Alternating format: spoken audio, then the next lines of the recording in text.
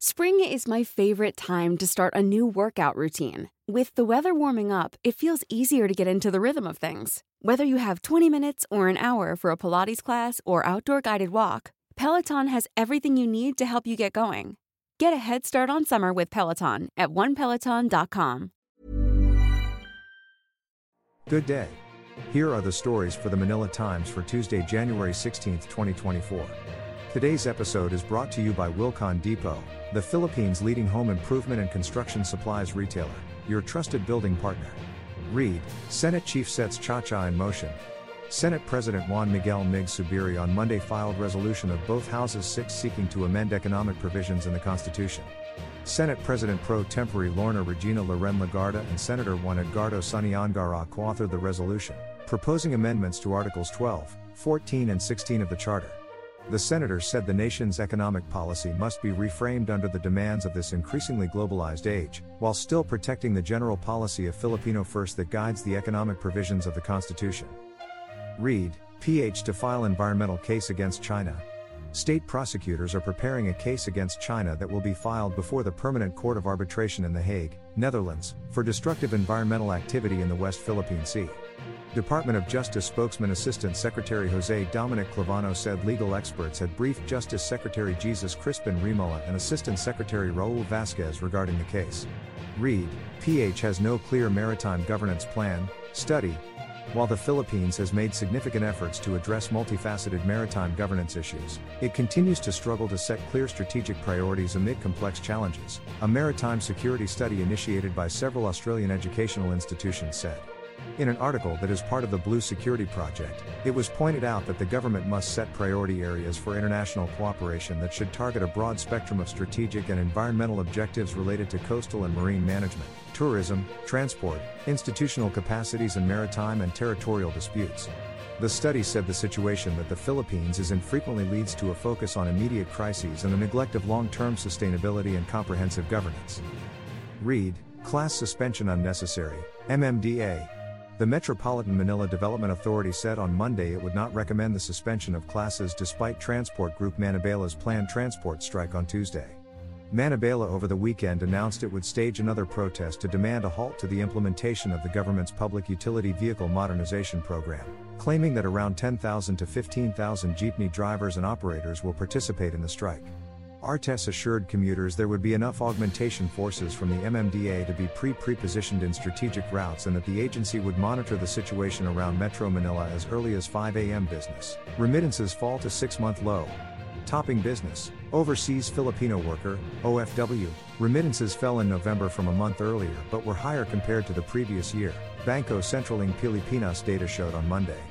At $3.0 billion, personal remittances were lower compared to October's $3.33 billion but picked up from the year-earlier $2.93 billion. Workers with contracts of a year or more and sea and land-based workers with contracts of less than 1 year primarily drove the growth, the central bank said in a statement.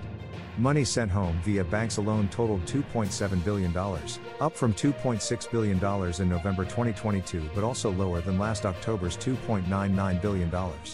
The tallies were the lowest in 6 months or since May when personal remittances totaled $2.8 billion and cash remittances came in at $2.5 billion. Year to date, overall remittances totaled $33.6 billion, 2.9% more than the year earlier $32.6 billion, while cash remittances grew by 2.8% to $30.2 billion from $29.4 billion. Burrow's furniture is built for the way you live. From ensuring easy assembly and disassembly to honoring highly requested new colors for their award-winning seating, they always have their customers in mind. Their modular seating is made out of durable materials to last and grow with you.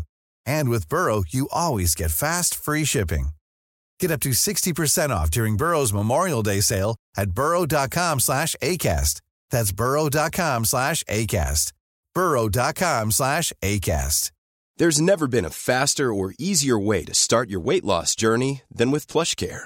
PlushCare accepts most insurance plans and gives you online access to board-certified physicians who can prescribe FDA-approved weight loss medications like Wegovy and Zepbound for those who qualify.